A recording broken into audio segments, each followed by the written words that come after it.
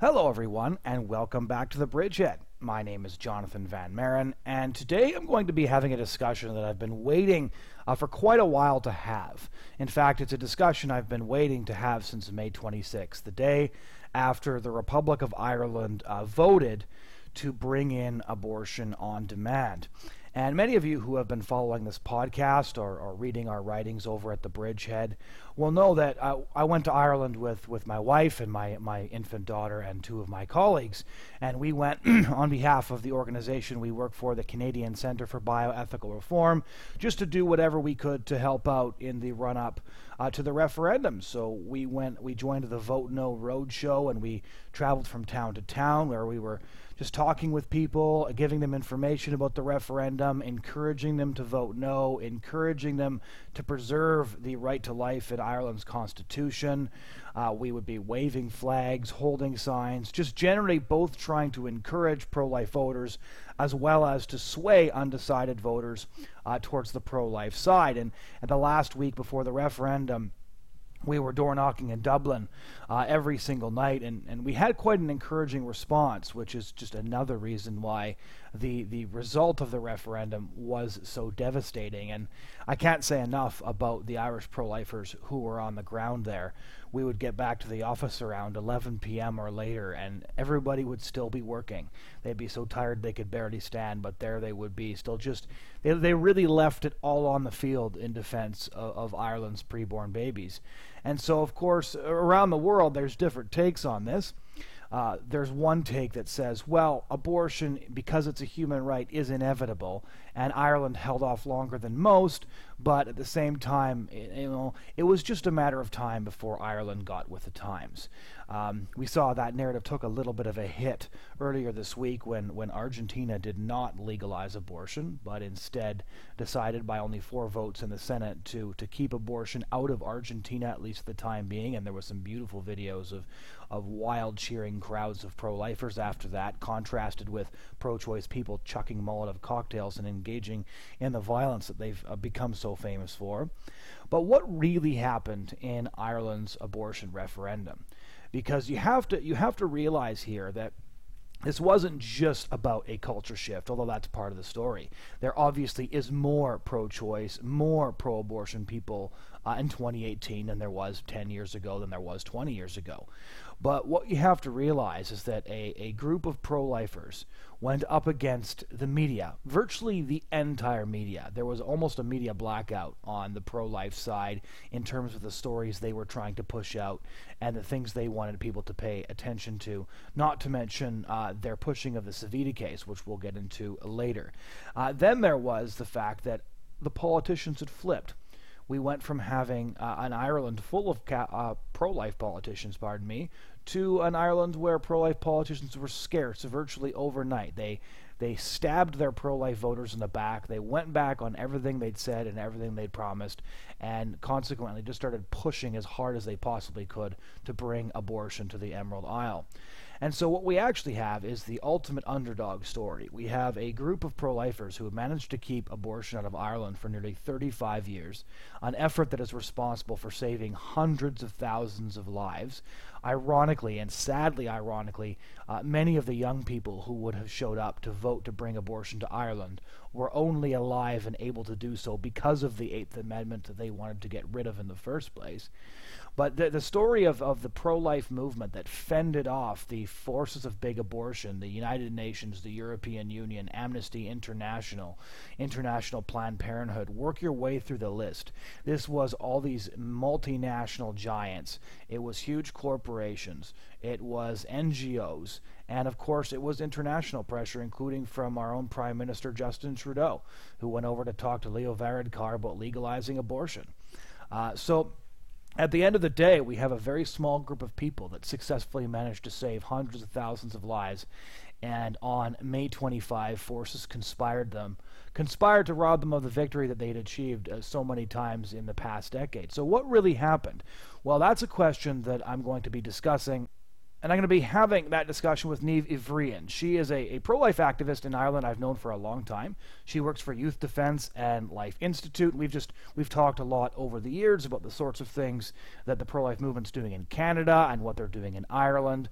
And I was thrilled to be able to meet her and so many other Irish pro-life activists I'd only known through the sort of pro-life social media world in Ireland when we went for the referendum. And we finally managed to get a time to just sit and talk about everything that happened and everything that went right and went wrong in the lead up to the abortion referendum. And so this is that discussion. I hope you find it as clarifying and helpful as I did. The first question we'd like to ask is, could you just explain for our listeners the context for this Save the Eighth campaign? So in 1983, Ireland became a nation in which abortion was illegal in all circumstances. It gave a full right to life for preborn children. And despite this reality, an entire pro-life movement, and one of the strongest and most active pro-life movements in the world, developed in a nation where abortion was illegal and successfully kept abortion out of Ireland for 35 years, saving hundreds of thousands of lives. Could you just give us a bit of that story?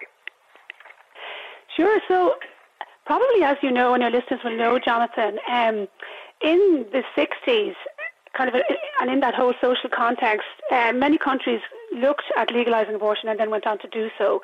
And it was legalised in Britain in 1967. Britain, of course, is Ireland's nearest neighbour. In America in 1973, and so on. And many people here I think I wasn't born at the time, but they saw what had happened, and they thought to themselves, okay, well, very soon this push, and recognising that the abortion industry is such an enormously powerful global industry, it will come here as well, and there isn't anything in our constitution to prevent that from happening. So people got together, and in 1983 they managed to put to the people in a vote an amendment which guaranteed the right to life of the unborn child, where the state recognised that the unborn child had a right to life and would protect that right to life. And it was inserted into the constitution by a very, very substantial majority. Two-thirds of people voted in favour of the amendment. And, in the context of what's happening legally elsewhere, that was something amazing, of course, because here you had a constitution recognising what was scientifically accurate, the fact that the unborn child is a human being, just is one of us like every other person, and that their right to life should be recognised. But of course, just like every other country in the world, just like we're seeing now in Argentina, in Chile and in Poland and elsewhere, those who campaign in favour of abortion are incredibly strong and have incredibly powerful international allies. Yes. And there was no chance that they were going to sit back and just say, okay, well, look, Ireland's got a pro-life section in its constitution, its laws are pro-life, and we're just going to accept that, because they seem to have this insatiable appetite to have abortion legalised everywhere. And we've seen that. We've seen the kind of international focus that's been placed on Ireland and the international pressures. Yeah. So the people who were on the losing side that time, I think we can learn from them in one way, in that they immediately said, like, well, we're not folding up our tents and going away. We're going to campaign to repeal the Eighth Amendment. This is as far back as 1983, Yeah. So it was 35 years ago. And they worked to do so. And in 1992, a case came before the courts where a 14-year-old girl had been raped, and her parents wanted to bring her to England from an abortion. And from that, there became various kind of legal and constitutional challenges arose to the Eighth Amendment. So I think when that happened, it became very clear to pro-life people that these challenges were going to continue, and there was going to be huge efforts made to overturn the Eighth Amendment. So at that time, we founded Youth Defence, which was and is a youth pro-life movement, and we're engaged very rapidly in things like organising rallies and street outreaches and pro-life education and engagement. And since then, since 1992 until this year, the movement really grew, not just in terms of the youth movement, but in terms of the Life Institute and the Save the Eighth campaign and many other campaigns, which I think utilise, probably just like yourself, Jonathan, and Canada, utilise a lot of different platforms to get the message across. And the messages were basically focused around the humanity of the baby, the fact that abortion hurts women as well, and that Ireland could do better than this for Right. mothers and babies. And one of the reasons that I think, Planned Parenthood have described Ireland, or used to describe Ireland, sadly, as the jewel in the crown of the pro-life movement. And of course, one of the reasons why they did that was Ireland's experience showed the world that you didn't need abortion to best care for mothers and babies. Because this is a first world country with a constitution, and where abortion was completely banned. So abortion was not permitted under any reason whatsoever, and the baby was protected and the mother was protected. And in that context, the records showed, and even the United Nations statistics showed, that we were one of the safest places in the world for a woman to have a baby. So our maternal mortality rates were very low, much lower than the US, lower than Britain's. And of course, this was a huge difficulty for abortion campaigners, because they always claim that women need abortion in order to preserve their lives, and if you don't have legalised abortion, then women's lives are in danger. And Ireland's experience shows that wasn't true. Yeah. And that's why Ireland became so important then, for international abortion campaigners, because pro-life people right throughout the world could point to Ireland and say, well, look, here you have a country where maternal health care is excellent, it's one of the best in the world, and they don't have legalised abortion. So we did that in formal debates on campuses in Canada. We always used Ireland as an example of, look, you can protect both of them, and the woman's health does not suffer at all. And they hated Ireland for that. Absolutely. So there you go. I mean, you saw it yourself at first hand, and it became a difficulty for abortion campaigners, because once people realised that even where abortion was legal, women could still get any medical interventions they needed. That was a really important point for pro-life people like yourself, and people right across Europe and in the States and elsewhere, to be able to explain, that abortion is the deliberate killing of a baby, and that it was different from a medical intervention, but where abortion was banned, you could still have those medical interventions and women would be absolutely safe. And I mean, you're absolutely correct, Jonathan. I've seen it too very often online, as the world became smaller and debates everything became visible, all the debates became visible to everybody.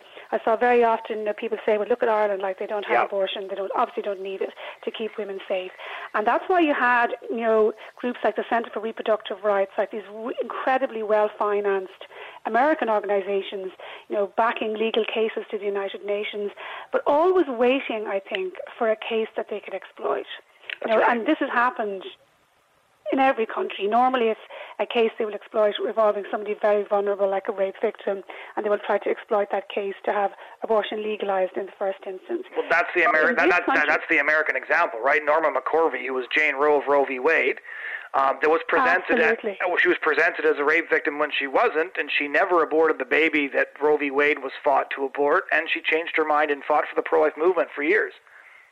Oh, absolutely. And I mean, we have one of those stories here in Ireland too, where this incredibly brave young woman who spoke out during the referendum, and when she was 13, she was in state care. She was pregnant after rape, and she was brought for an abortion by the state. And she tried to speak out during the referendum, which is such a hard thing for someone to do. I mean, she's 30 now, but still to talk about that experience is incredibly difficult. And she said that the abortion caused her more harm than the rape. But probably just like with Norma McCorvey, and this will bring us on to the next case we're going to talk about, and to the role of the media in all of this, Jonathan. The media gave her incredibly powerful story almost no attention whatsoever. Right. Where if it was somebody who was speaking out from the other side, and everyone's entitled to share their own personal story. Of course they are. All women's voices should be heard. But you'll find the same there. If you're on the pro-life side and you've got a very powerful story to tell, you're the kind of woman that shouldn't be heard. That's right. I remember when we were canvassing in Dublin, one of the volunteers said to me, coming from a different country, if you pick up an Irish newspaper, it must seem to you like every woman in Ireland is pregnant as the result of sexual assault and carrying a baby with a fatal fetal abnormality that could kill her. Because that's the story. Those are the stories that the media chose to tell almost exclusively. Almost exclusively. And they were very, sometimes they would refuse to take personal stories from the pro-life side. Other times they would take them and edit them so that the person who was sharing the story didn't get to say, like, well, I want to preserve the Eighth Amendment. She might just share a story, but she didn't get to talk about the fact that she wanted to save the Eighth Amendment because it protected her and her baby, where there was always a big emotional pitches, from the other side saying, like, you have to get rid of the Eighth Amendment, sometimes on completely spurious grounds, people claiming that medical treatment was withheld and so forth. But right. That's, if you like that, just to go back to your question, Jonathan, that's the context that we were in, that we had a constitution where the people had inserted an amendment protecting the right to life, or recognising the right to life of the unborn child. And that amendment has been under sustained attack. Not actually so much from Irish campaigners, because Irish abortion campaigners tend not to have a lot of public support. They have massive media support. But until they started getting money from abroad, from people like George Soros and Chuck Feeney, they failed ever to build up like a grassroots movement like the pro-life movement had, or anything like that. And you mentioned there earlier, like, there was a kind of a dynamic and very progressive movement, and it really was. I mean, I think when you look back, like, pro-life groups throughout the world, we get no state funding or help or anything like that. Everything is funded by ordinary people just like yourselves, but the other side get all of this. But it's ridiculous because, again, if you read the newspaper, and I found this ironic because they were constantly trying to discern if the pro-lifers were getting any foreign help. And to the extent that there was any so-called foreign influence, which I found funny, was a handful of pro-life volunteers who basically just joined the canvas teams and went door to door handing out literature, whereas their foreign help came in the form of every major international organization, from the United Nations to Amnesty International to George Soros, funneling millions of dollars and dominating the airwaves for months. And again, it's just... you said it. Like, that's it. That's precisely it. And what's more, they've been doing so for at least a decade and more. Do you know what I mean? So it's an absolute joke to contrast, like, heroic people like yourselves, volunteers who give up their time and effort to come over to do the tough work on the ground and help Irish people with that. These NGOs were literally getting millions to, so that they can try to have abortion legalised in Ireland. Like, it's a completely different ballgame. With what kind of stuff did you start off with? One of the things I'm interested in, just as the background to the story, because the few weeks that I was in Ireland, and you and I had already talked many times in the past. I knew a few people from the Irish pro-life movement that I'd met at various conferences, but just working on the ground with all the volunteers and the canvassers, they're just some of, like, to be really blunt, some of the most beautiful people I'd ever met. And one of the things that I kept on thinking, too, was the story that gets missed here is that those who are fighting for abortion are fighting for something profoundly selfish. And the people who are giving up all their time, I met one guy who sold his business so that he could work on the Save the Eighth campaign for 4 months. I met people who were skipping university classes so that they could get out as many votes as they could just, prior to May 25th. I met other people who had basically taken leave from their jobs without pay to work on this. And they were all doing this for other people's kids, which is something that never got mentioned. Like, people will do anything for their own children, that's true, but they were doing this for the children of other people. Like, their children are safe, right? They won't have abortions, but they were doing this for other people because they cared about other people's babies. And that story of unselfishness, I don't think got told, and that's why I'm interested. Like, how did Youth Defense really start up? It started in '92. I know what it started up in response to, but how did you guys go from a group of people who were like, we should do something, to the kind of organization that could field, 4,000 canvassers? I met hundreds, and I was just there for a few weeks.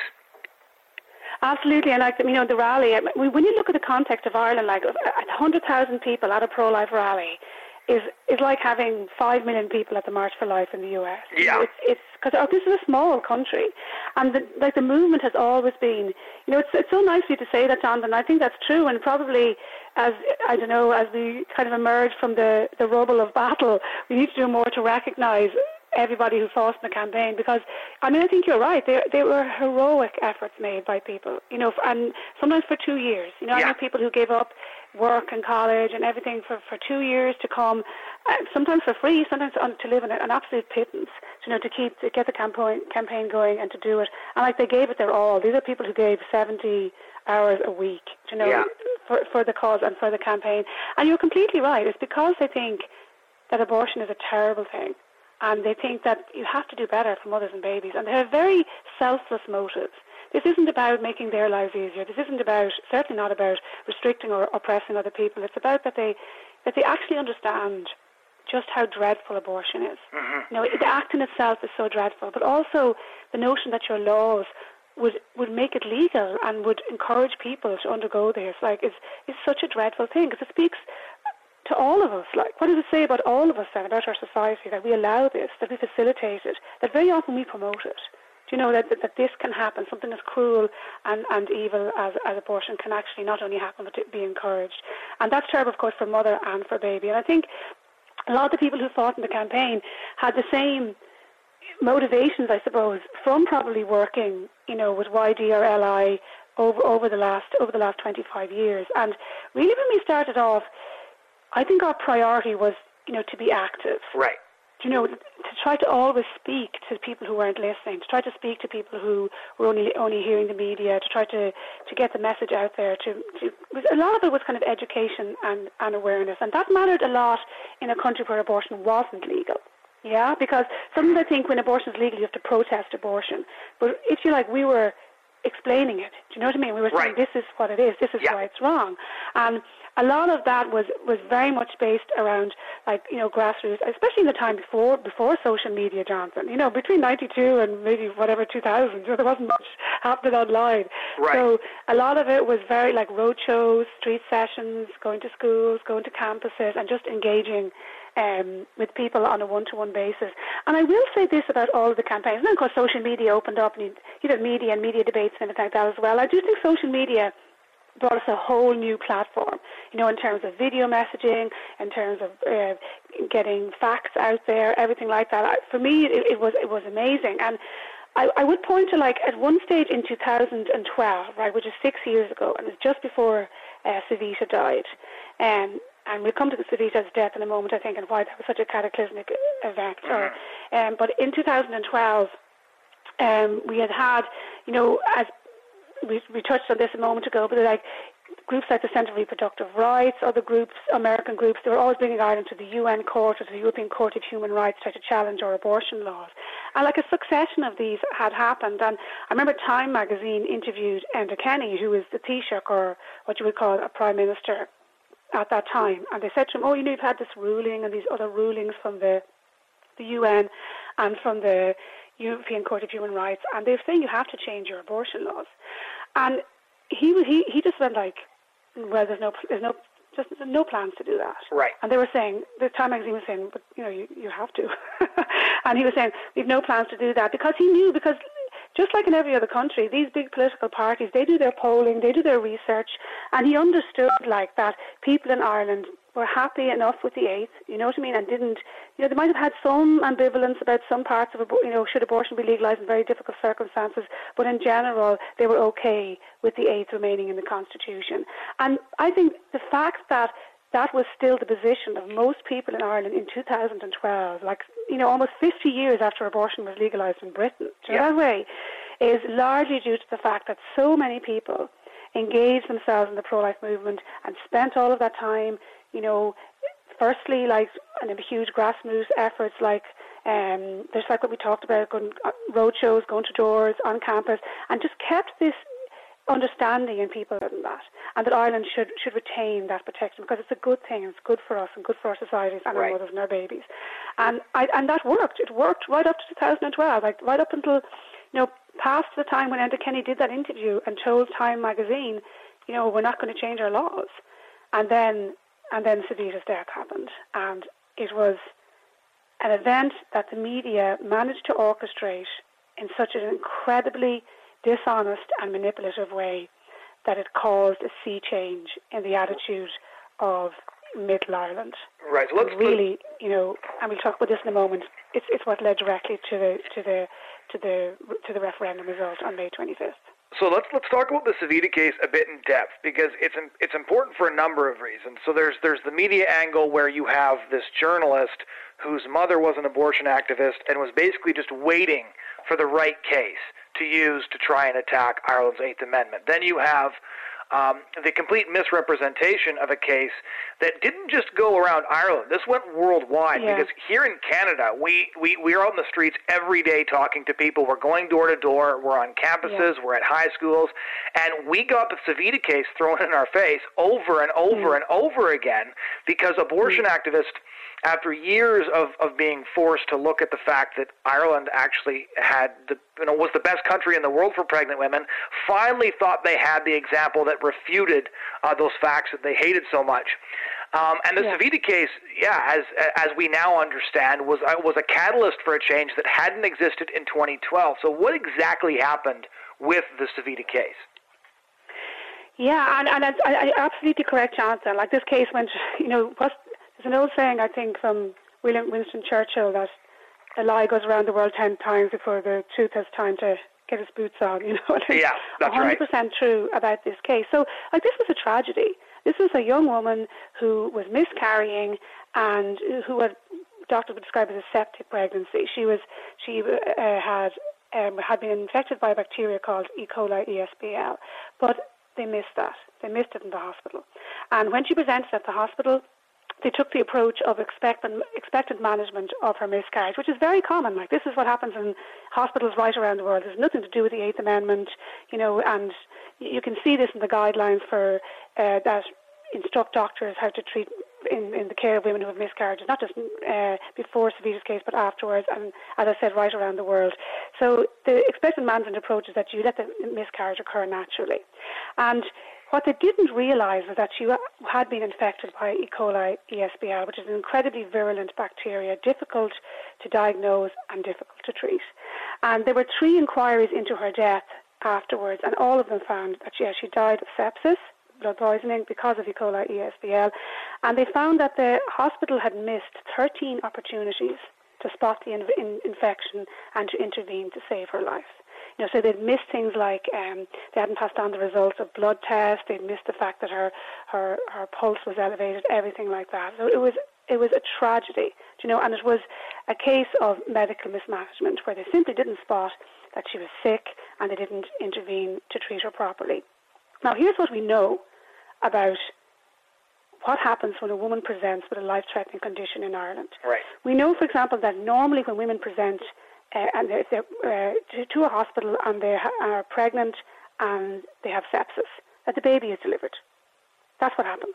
Okay, because you have to intervene to save the mother's life there. And it doesn't matter what stage of the baby is at. It doesn't matter if the baby has a heartbeat. It doesn't matter about any of those things. You intervene to save the baby's life. And, the senior obstetricians, they gave evidence to say this. Yes, absolutely, that was the case. In fact, her own doctor, the woman who treated her, the obstetrician who was in charge of Savita's case, said, yes, if they had followed everything properly and they realised that she had sepsis, they would have intervened to deliver the baby. And that possibly would have saved her life. The problem with sepsis is that you actually don't know. Sometimes sepsis can be so overwhelming, and that sometimes, you can intervene and the patient can still die. And that's, like, if you look at England, for example, sepsis is the leading cause of maternal death in England, and, there's abortion is legal there for any reason at all. There's certainly be no question of doctors feeling that they couldn't intervene to save a mother's life. But so what the Irish Times did is that they took this story and they put the most sensationalist headline they could put on it possibly. And they said, woman denied termination, died in Galway Hospital. And so, because Savita, in the course of talking to a midwife, had said, can we not bring on the miscarriage? And the midwife had said, well, if there's a heartbeat still there, we have to still monitor you. And she said, I think Savita said, could you have an abortion and a termination? And the midwife said, well, that wasn't permissible under Irish law. But as the midwife herself pointed out, and she said that this was a Catholic country, but as the midwife herself told the coroner who investigated Savita's case, that was just part of a chat with a patient. It didn't have anything to do with the decisions doctors made in regard to her care. But the Irish Times and other newspapers immediately took the story and tried to say that this woman's life was in danger, but the doctors couldn't intervene because of the Eighth Amendment. Something that is profoundly untrue. And if that was true, Jonathan, then Ireland would have a very high maternal mortality rate under the Eighth Amendment. Right. Yeah. Well, not to mention the fact that if any of these stories were happening, it would have been on the front page of every newspaper in the Western world. Yeah, like if for the last 30 years women had presented with sepsis or with cancer or with ectopic pregnancy or with toxemia or any life-threatening condition, if they had been presenting with those cases and the doctors had been afraid to intervene, we would have had a really high maternal mortality rate. But this is why I think sometimes as pro-lifers we have to learn is that the facts don't matter when it comes to media spin. Right. And the reality doesn't matter. And the inquiries which found she died because of sepsis, none of that mattered because the media were determined to say this woman died because doctors were not allowed to terminate her pregnancy under the Eighth Amendment, even though all the evidence showed that doctors, and when the doctors came in to give evidence about this, they told various parliamentary inquiries, absolutely, like if a woman comes in, her life's in danger, we terminate the pregnancy, we deliver the baby. Very often we can't save the baby. Sometimes we can save the baby. If it's something like preeclampsia and the baby is past viability, you can save the baby too. But as I said, it becomes very hard for the truth to be heard when the media has a story like this and they want to push this story to legalize abortion. And that's what happened. And I mean, the fact that even in countries right around the world heard about this story shows the extent that the media, both nationally and internationally, like on a global scale, collaborated with this. Because some of the headlines that we saw were absolutely, they were so misleading. They were just lies. People saying that in Ireland, like, women were dying because they couldn't get abortions, and that Savita was just one example of that, and that Savita had begged in pain when she was in agony for an abortion and she couldn't get one and then she died. Things that were just absolutely untrue. It's worth repeating this again, Jonathan, I think, so that your listeners understand this. Under the Eighth Amendment, a woman whose life was in danger was absolutely entitled to any intervention she needed to save her life, right, including an intervention which delivered her child, even if that meant the death of the baby, because the woman's life was always saved, But, it didn't matter. The media just went into absolute overdrive. I think a lot of people were absolutely demonized when I tried to point out the facts, like we were accused of being individuals or groups who would willingly put women's lives in danger. We were accused in being to blame for the death of Savita, that the Eighth was to blame and that we were to blame because of her death. When of course the woman died tragically because of medical mismanagement, and it should never have happened. But when you took that story, then the story that a woman had died because of the Eighth Amendment, and when you looked at the endless media spin on this, it's easy in hindsight to see how this became embedded in the narrative, in the cultural narrative of Ireland. That people believed it to be true the same way, they know the price of milk. That way? It's just something that they absolutely believe, yeah, and that becomes very, very, very difficult, very extraordinarily difficult to shake. And that certainty that had been embedded in people's minds, even though it was false, that absolute certainty that the Eighth Amendment had killed a woman, became like a narrative that became impossible to overcome because the media was so biased and on this, especially in regard to this particular story. They would include no other narrative. They would allow no other narrative. They would allow no challenge to that narrative. And I think in something that we looked at earlier, Jonathan, we saw that when you look at RTE, for people who are listening to this abroad, RTE is the main newscaster, the television station here in Ireland. It's state-funded, but it's also by far the biggest, and most people will go to it for news. And like their news website, if you type in Savita abortion, you get 16,000 plus responses. So this is how many times they have reported on Savita in relation to abortion. And then if you type in Savita sepsis or medical mismanagement, you get a tiny, tiny fraction of that. You get a couple of hundred stories. So it's that's reflective of the media in this country right across the board on this. It just became something that they said as if it was absolutely true that Savita died because of the Eighth Amendment, and that's what people believed. And when they did exit polls in the referendum, one of the most interesting findings, devastating but interesting findings, was that people changed their mind on this issue. In other words, they changed their mind and voted yes to remove the right to life, to remove the Eighth Amendment, not during the campaign, but 5 years previously. Right. And that's precisely at the time that Savita died and that the media built this explosive narrative, that this cataclysmic event had happened because of the Eighth Amendment.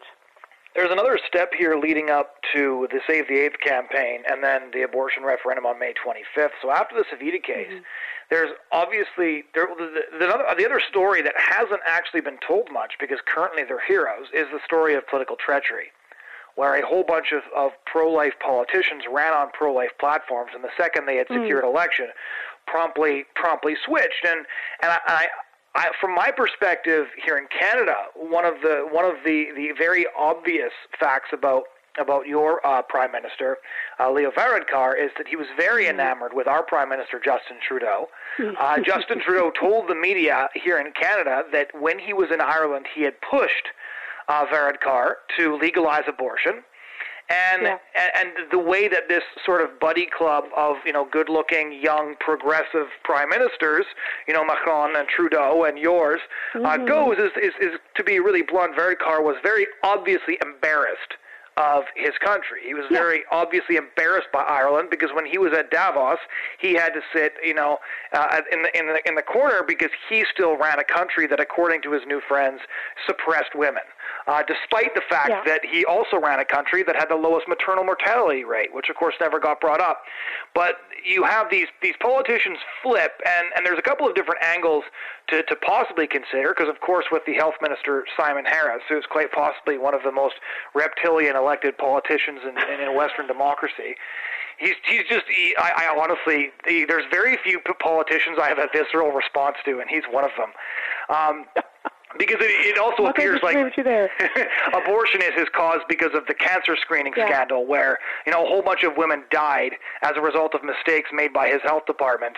But he's now the champion of women because he brought in the right to kill girls in the womb. So he's extraordinary. In this world, that's who he is.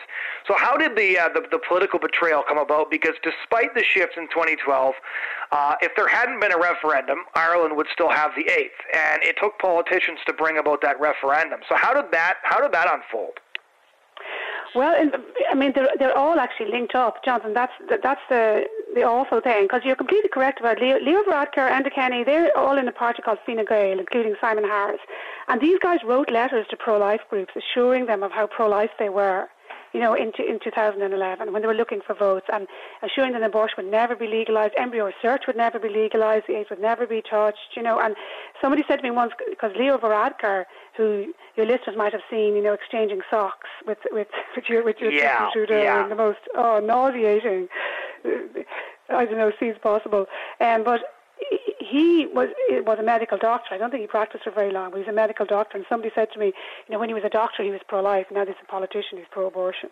You needn't say any more about how he thinks. But what happened there was that you're absolutely correct. Like, they are coming under this enormous pressure internationally. And I think doing their focus groups and always looking to being re-elected firstly, no matter how much Justin Trudeau mightn't approve of how they do things, until 2012, until Savita's death. Like, that's why you had people like Enda Kenny telling Time, well, whatever these European courts of the UN says, we're not going to legalise abortion, because they knew the public weren't with them. Right. And people say, like, politicians are always downstream from culture. This is if you like an example of that's a little more complex, because here you had politicians, first of all, tripping over themselves to say how pro-life they were. Then Savita's death happened, and they understood that there had been a massive swing in the views of Middle Ireland. We talked about this before, Jonathan, how in every country there's a core of people who are very pro-life. And we know now in Ireland that's 33%, because if you could withstand the relentless barrage of propaganda for the last 5 years and still vote no, you're hardcore. Yeah. You're core pro-lifer. Like, you're somebody who absolutely believes that unborn babies have a right to life and women deserve better than abortion. And then you have a core of people who are very pro-abortion. And then you have, like, this mushy middle. And politicians understood before Savita that the mushy middle was more pro-life than it was the other way. And that's why they left the 8th alone. And then Savita happened, and the media and the Amnesty, the UN, they had been relentless since, telling Varadkar, telling Harris, telling all of them, like, your amendment killed women.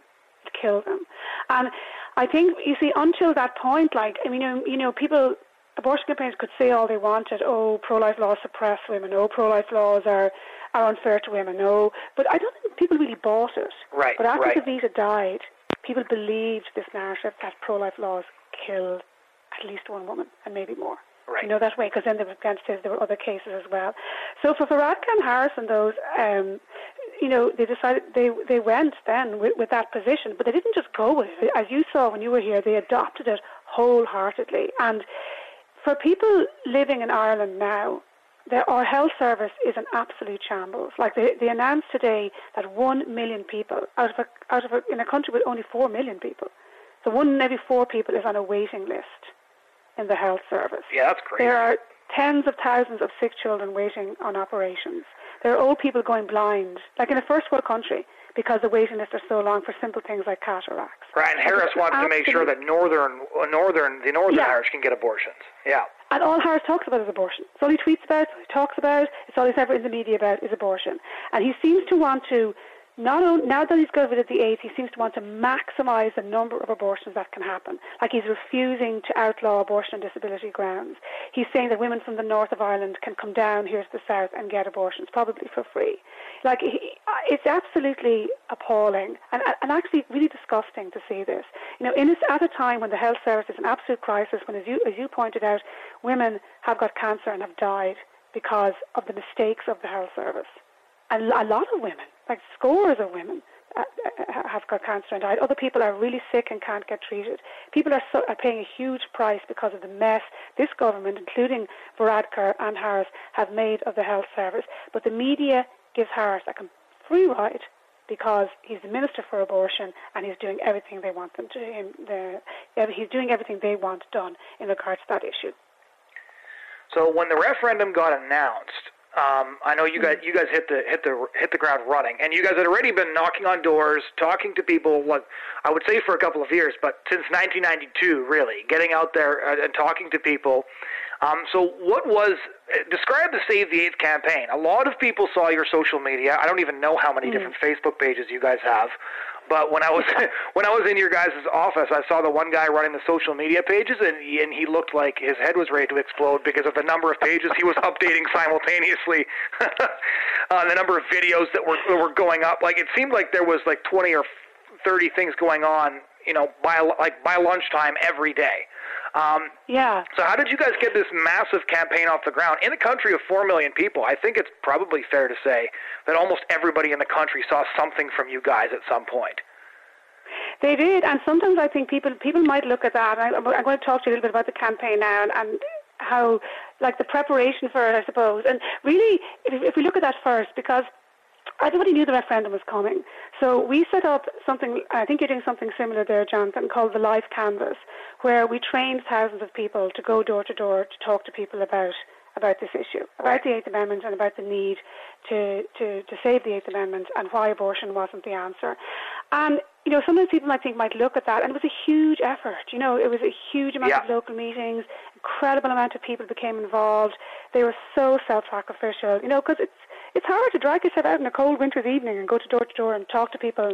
Sometimes people don't want to listen, but very often they do. But incredibly rewarding. But people, I think, might look at that and look at all the billboard campaigns, look at all the social media campaigns, the road shows, the rallies. Like, it was a massive campaign, and it was all encompassing. And I think it involved a huge amount of people, like sports stars and singers and teachers and parents of children with disabilities. You know, it was a real grassroots civil society campaign.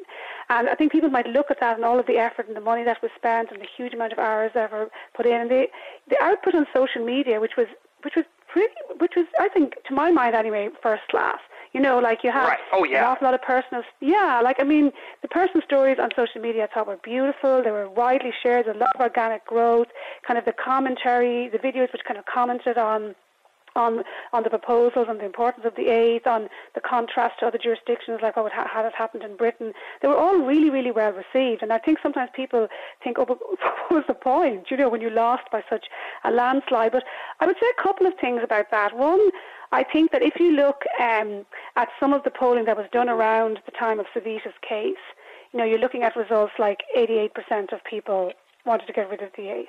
because they thought it had killed somebody. Yep. Like, and so, that kind of, again, I know I keep coming back to this, but that kind of absolute certainty is what causes cultural shifts. They thought it had actually done something really dreadful. So bringing that kind of, the high 80s down to 66% is an achievement, even though it mightn't seem like one. We did shift a block of people there, or make people, I think, understand the real truth there. But secondly, I think a lot of the yes vote were reluctant voters. There weren't right. people, and you could see that in the exit polls, and you can see it in every single poll right up to the referendum.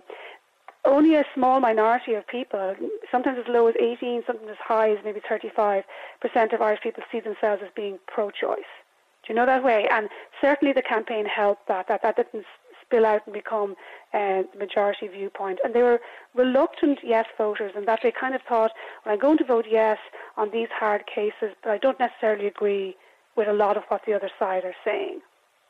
So Ireland, I think, went from a position of an absolute ban on abortion and held that line for 50 years when most other countries had fallen.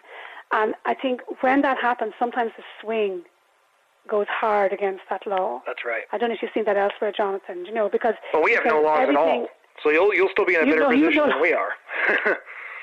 You no laws at all. But I think when you've held that position and so much is thrown against that position, that position here was the Eighth Amendment. When everything is thrown against that, then the Eighth Amendment causes rape victims to suffer. The Eighth Amendment causes women to die. The Eighth Amendment interferes in medical treatment.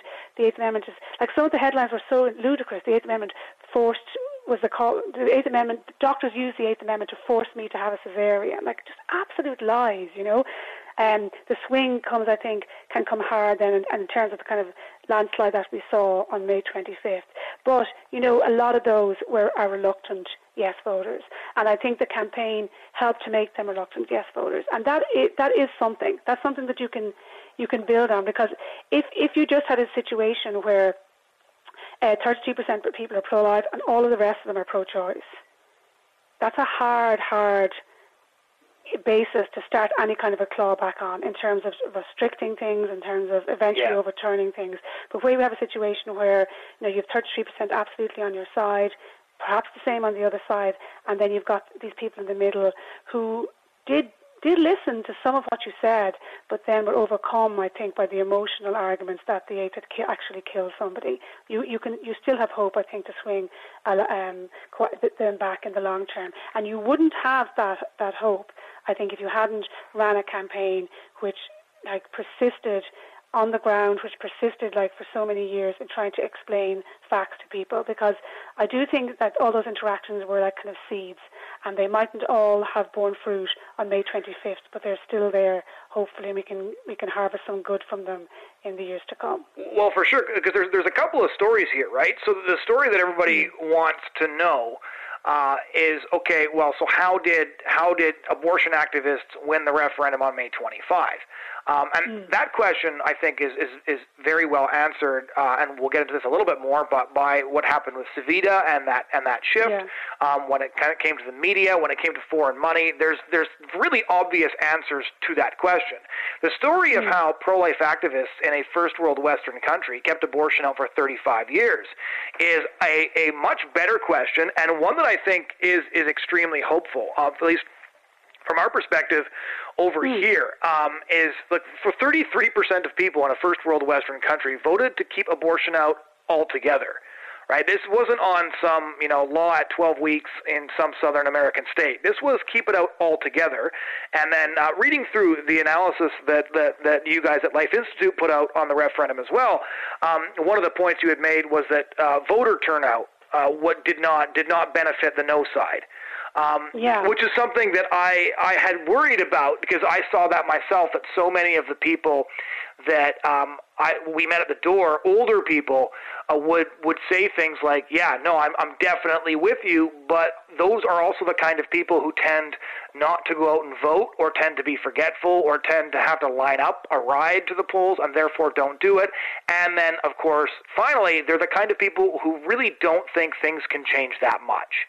Right, a lot of people woke up, I think, on May 26th and didn't recognize the country they lived in, because they, especially the older people, simply did not think that it could happen. Right, and I think they felt betrayed by a younger generation. But going to door was I think that what you're saying is absolutely correct, because one of the things that the canvass teams that I was on, going door to door, was that the people who were undecided would listen to the canvassers.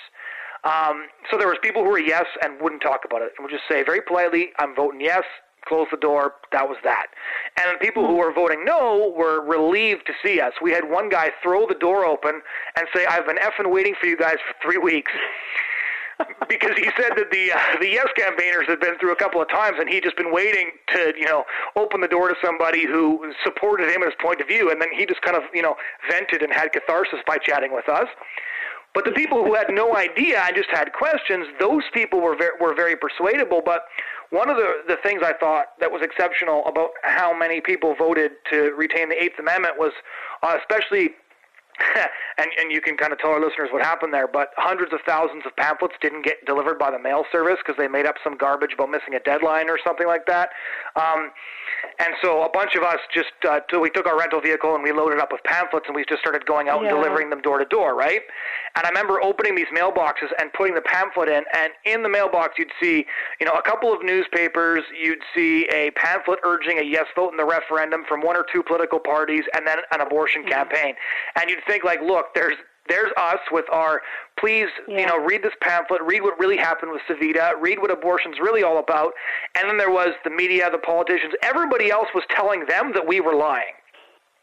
Oh, you're making exactly what you're saying there is 100% true, Jonathan. Because I think one thing people should understand is that, and this is important in terms of other country and looking at who the campaigners on the other side are, is like the abortion campaigners didn't win the referendum.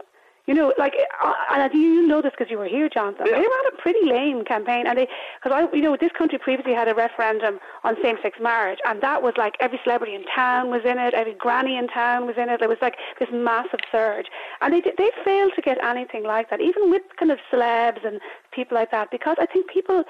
Like, there was a reluctance for people to support this campaign. But their campaign was like, it didn't have any great central messages. It was very slow getting out of the blocks. Like, the newspapers here were sharp, very critical of them, saying, like, where are you? What are you doing? The No Side had been out for months, even years. They had no ground campaign. Like, it wasn't a grassroots campaign. But they had everything else. They didn't win. They didn't need to win the referendum. No, they didn't, because the media had already won it for them. And it was funny. I think the media needed them to come out and do some kind of a campaign to try to justify the media's absolute bias. But they needn't have bothered, because the media had won this for them 5 years ago, and it was 5 years relentless media bias on Savita and on the fact that the AIDS was the worst thing in the world. And it was funny because Leo Varadkar, the Prime Minister, gave this pathetic statement where he said this was a quiet revolution. Really? No, yeah. A revolution is normally where, the minority or where the oppressed people rise up against the establishment. This was the establishment. This was like the political parties, the United Nations, the trade unions, the media, all of the elites in society. But do you know what they were all on the yes side. Do you know what the term quiet revolution traditionally refers to? No. And this made me suspicious about what he talked about with Justin Trudeau. So in Canada, the quiet revolution is an actual event that now gets used to describe other things. And it's when overwhelmingly Catholic Quebec basically completely lost their faith over 10 to 15 years in the 60s and early 70s, and went from the most religious part of our country to the most secular. It is now the most pro-abortion part of our country, and it has the highest abortion rate. And that's referred to as the Quiet Revolution. And so when Leo Varadkar referred to the Quiet Revolution, there was a bunch of us here that were thinking, well, that's kind of suspicious. Okay. Justin Trudeau is from Quebec. Right. Yeah, and so he chose those words carefully. Obviously, it's probably his little message to Justin on the day, Yeah, exactly. But exactly. It was such a joke. A revolution might argue.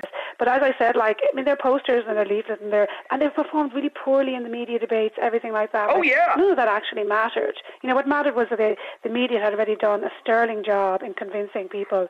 And I think they knew that. Like the sense we got on the streets the last couple of weeks, because we were on the Vote No Roadshow for a couple of weeks, right, and canvassing, is that the Yes campaigners just didn't want to screw it up. Like, they would be out there, and there would be like 4 or 5 of them and like 50 of us, which is why the media nicknamed the pro-life campaigners the Red Army. And we would even try to talk to them. I tried to talk to a few of them, and they would just say, well, we're not really here to engage. In other words, like, we don't need to actually answer questions to discuss our point of view. We just don't want to mess this up in any way. And same thing with their signs, right? In that one debate that went really well for the Save the AIDS campaign in the last week, second last week, where one of the last questions was, on all of your signs right across the country, why does the word abortion never show up? Yeah, like, absolutely. And I suppose the lesson for us in all of that is that, like, to be honest, because you asked me also, like, how do we keep it out for this long? And the media has been, like, rabidly pro-abortion since I was a teenager, in that they've been unfair, and that they have an actual visible bias, that way, and that they very rarely give pro-life people a platform. When they do, they're incredibly aggressive. That you saw this in the campaign. Like, you'd have a doctor on from the yes side, from the pro-abortion side, and they would just ask, softball questions, and then we would come on. So we would come on, and they would, grill us on rape and throw all kinds of accusations at us. So it's not just whether you get a platform or not. It's the approach and the tone of the media and everything like that. But I do think that despite that, I mean, even despite their absolute bias, until they got the certainty that they could spin in relation to Savita's tragic death, they couldn't swing that middle ground. And to me, that's a lesson for everybody, including ourselves, is not to give up hope, because if they hadn't been able to manipulate her death in that way, we'd probably still have the Eighth Amendment. You could see that in the campaign, because in the last couple of weeks, the polls were all sliding our way. You saw this when you were here, Jonathan. And they completely panicked, and they put up posters of Savita's face. That's when her face came out. They went over to India. Yeah, they went over to India and got a video of her parents asking for a yes vote. All the conversations from the leading pro-abortion campaigners like Varadkar, Harris, Peter Boyle, and all of them, it was all about the Eighth Amendment was killing women. And they knew they needed to do that to bring the attention of the middle ground back to the Eighth Amendment had killed a woman again, rather than talking about what getting rid of the Eighth Amendment would actually mean.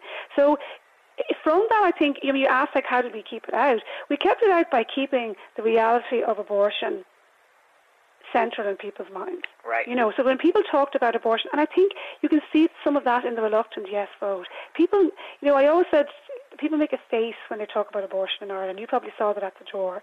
They know that it's a bad thing. They don't think it's just part of healthcare. They don't think that it's something that should be just offered freely and made freely available, despite the vote on May 25th. Like, the majority of people don't believe that it's, there's something good about abortion.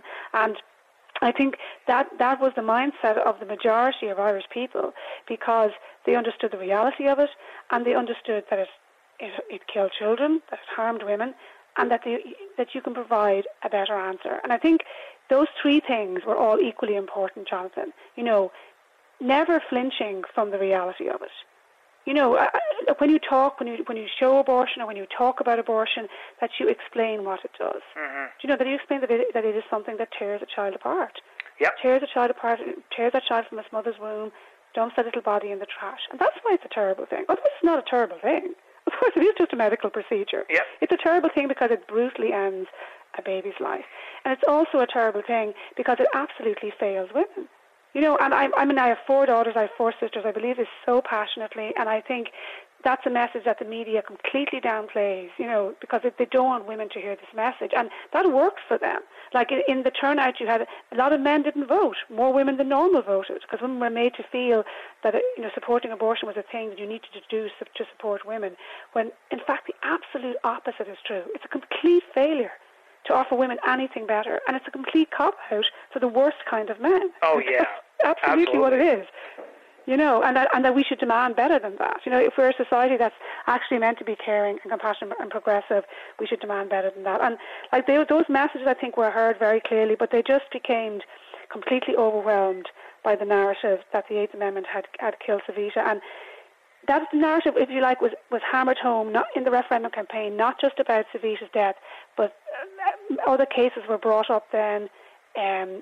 there was a lot of spin on social media, like stories with no foundation whatsoever, where anonymous women were making all kinds of accusations about, that they were forced to undergo cesareans, or that this happened, or they didn't deny proper medical treatment because of the Eighth Amendment, and it just became impossible for the truth to be heard in that context. And the one thing that anybody who's worked in media knows is if those stories were true, they would have been on TV. The women would have identified themselves.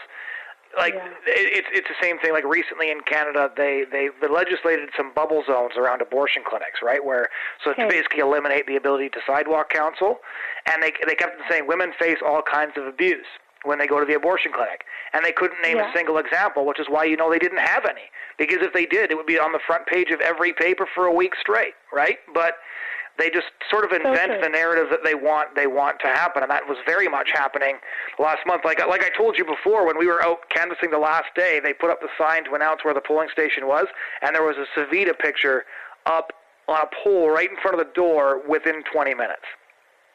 It's that fast. Yeah. Absolutely, and I think we have to learn from this.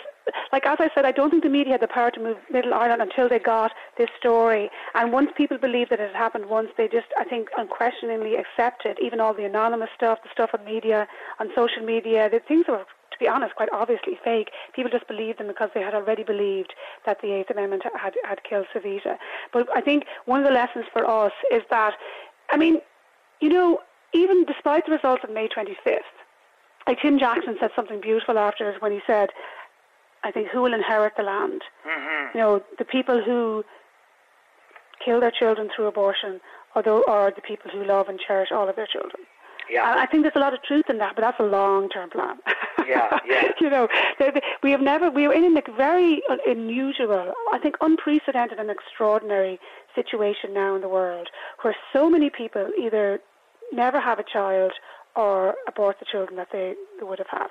It's completely unprecedented, Jonathan. This kind of situation we were in, and I do think demographics and the fact that pro-life people have families might bring around social change within our lifetime, just through demographics alone. But you can't rely on that, and you certainly can't just sit back and do nothing while that's happening. Yeah. But I think the other thing that I think is absolutely clear to us was that we have to, in Ireland, set up some kind of truthful stroke conservative media, because there is nothing here. I think even in Canada you might have some kind of a conservative broadcasting network, and in the States people might have different views about Fox or whoever else is there, but there are a lot of outlets who will let the pro-life message be heard, or at least even be fair. In Ireland we have nothing. Right. And we've had nothing so there was no major media outlet who would contradict the lies that were told around maternal safety, around offering better solutions, for women, or letting pro-life personal stories be heard. Because an issue that came up very often in the referendum, and this is, and it comes up everywhere because it's such a complex and difficult issue, is for somebody who becomes pregnant through rape. And as I was saying to you before, this incredibly brave woman, who had been in this situation, who had become pregnant when she was after rape when she was just 13.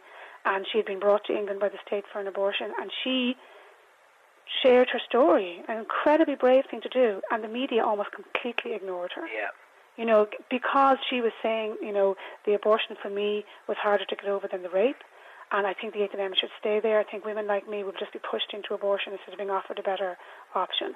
The media almost completely ignored her, and you had senior doctors on the other side and politicians saying the only way to help these women, only way to help rape victims is to get rid of the Eighth Amendment. Absolute emotional blackmail. So, obviously there's an alternative view to that, and there are very powerful stories on our side. Mm-hmm. But if we don't have a media network, that speaks to the middle ground, so we are always, I think, either speaking to the converted or speaking to a small section of society, and I think that desperately needs to change in Ireland. Yeah, well, one of the things that I think the first thing my wife said after a couple of days out on the road show, and when people see Ireland, they often remark on how green it is and how beautiful it is, and the first thing she noticed was there's so many kids here.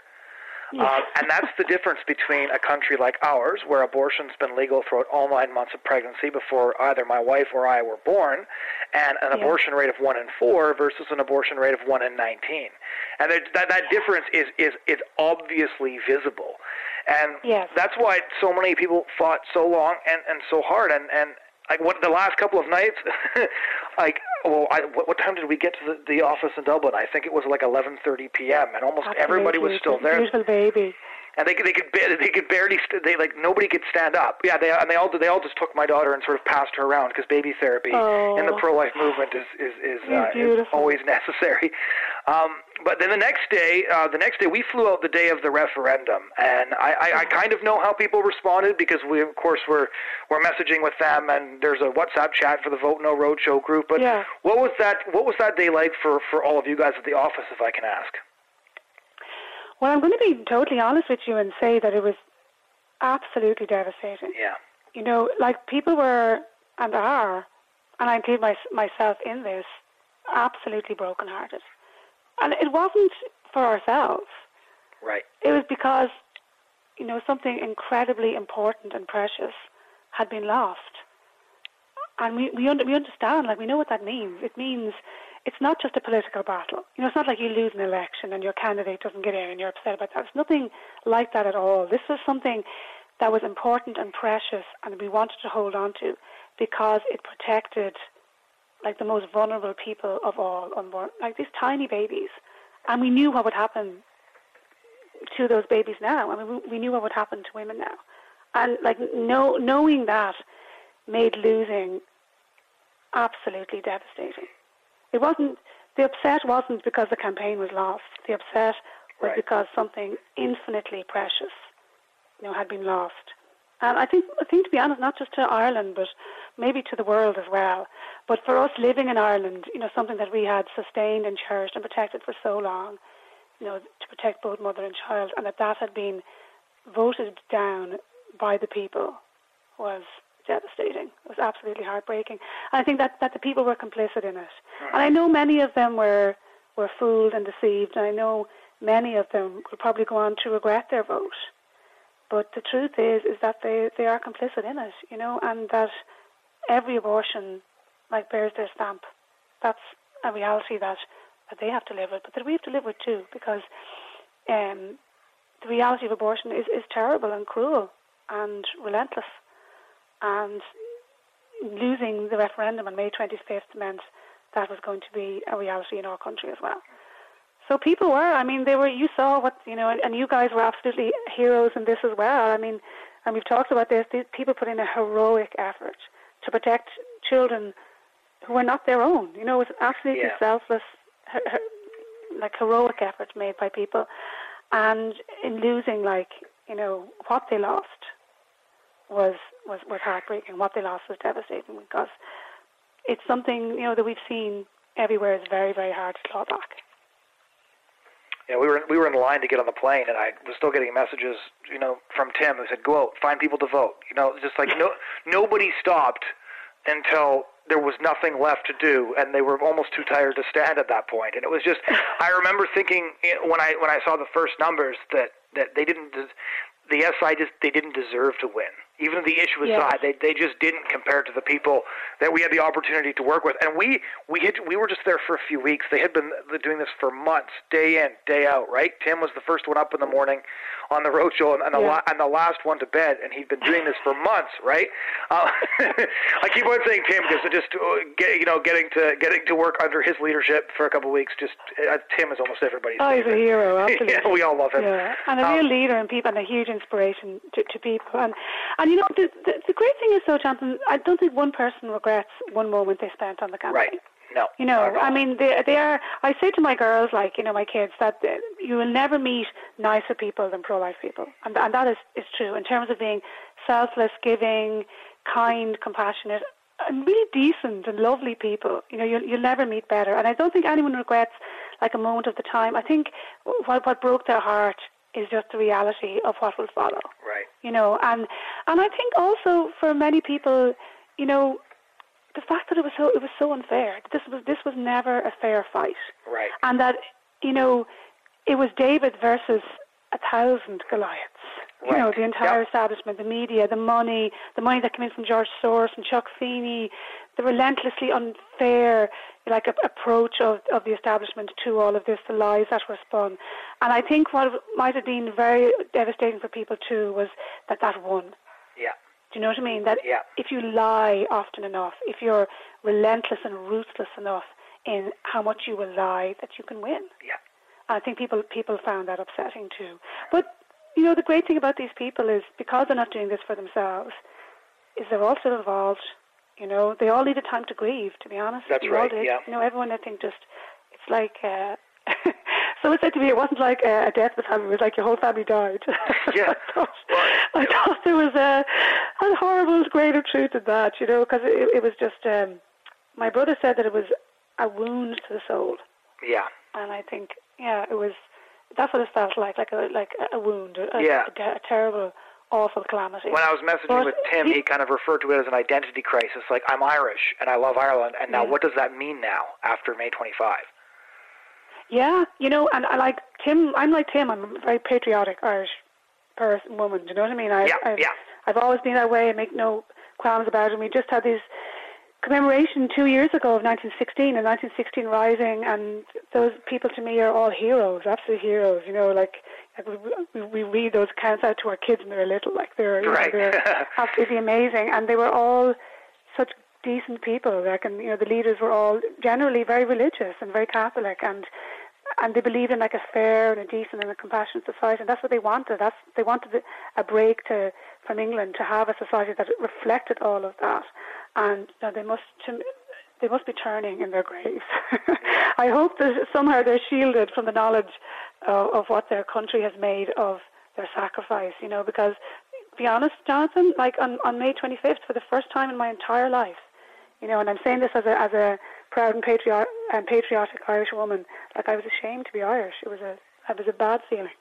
That's a feeling that those of us in some other countries are all too familiar with, and for precisely the same reasons. But to end on a more encouraging note, because all those people that I met, they're still there, and they're still willing to fight for the life of every single preborn baby. Life Institute's not going anywhere.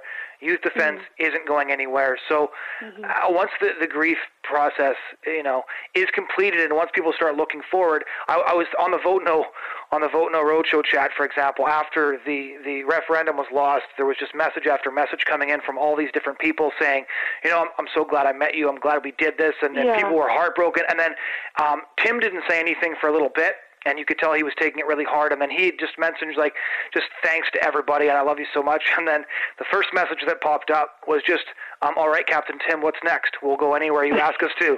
And then it was just, me too, me too, me too, me too.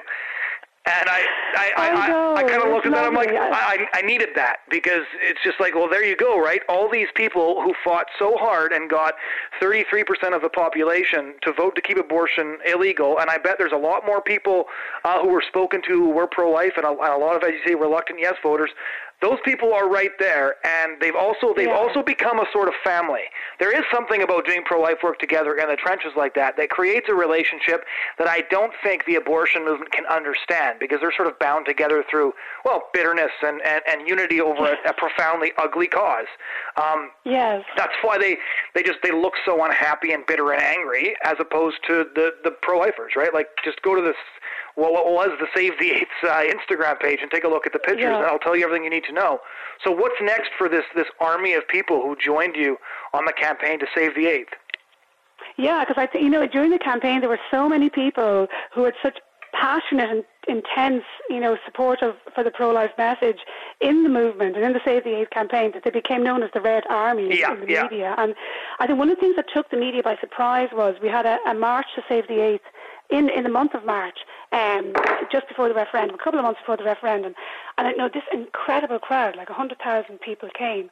And somebody said to me afterwards, who's really an observer and not really involved in the movement, he said, like, the intensity on that march. And I said, what do you mean? He goes, like, these people really, really care. Yeah. And I think there's an intensity gap between the amount of people who really, really care about protecting mothers and babies from abortion and those who really, really care about abortion being legalised. And those who want abortion to be legalised might have the media and the money, and they might have right now won a majority. But I don't think they had that same intensity. And if we can hold on to that intensity, that absolute passion for the cause, we'll get back the middle ground. And we need to do that, though, in a way that involves building a new media, that involves, like, making sure people who go to something like Catholic schools understand why abortion is wrong. Right. Because you had some dreadful stats coming from exit polls. 33% of mass-going Catholics voted yes. Like, what's missing there? What's absent there? What do we do to plug that gap? But when you have so many people, like in a small country, to have thousands of people and, tens of thousands on a march to stop abortion, that's a kind of energy and passion and that you can't let dissipate. You have to harness that and keep that alive because it's such an amazing thing. And it was amazing even on the day of the result.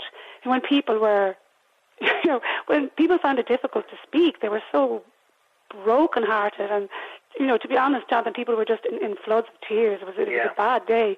But just like as you said, like the messages were coming in, we're not done, we'll fight on, what do we do next? And it was incredible to see that spirit, incredible to see people saying, they might have won this battle, but they haven't won the war, and we're not going anywhere, and we're not giving in. And I think we're taking time to draw together a plan because we've always been a movement, and I think it's one of the reasons we've been so successful in Ireland. We've never been a top-down movement. We've always been a movement that wants to hear everybody's voice, wants to hear everybody's ideas, and a movement that's completely based on activism and reaching out and talking to people. And we want to get everybody's ideas now at this point, get all those ideas, get all those thoughts, get all that feedback, and make a plan for what we're going to do next. Because, they might have voted down the 8th, but now they're going to begin in a regime that we can attack with the same kind of fervour that we attacked the 8th. And defending is always hard. Yeah, and that is true. Do you know what I mean? So now they are going to have legalised abortion, and that will bring a host of horrors with it. And we have to be there to continually expose that, to continually point to that, to point out what removing the 8th has actually resulted in, and to point out why this is not good for mother or for baby, and to keep demanding a better alternative. And, that is true. Like, when you're always trying to defend, that can be tougher. Well, they might have won this battle, but I think, in the end we'll win the war because what they are now trying to defend is absolutely horrific.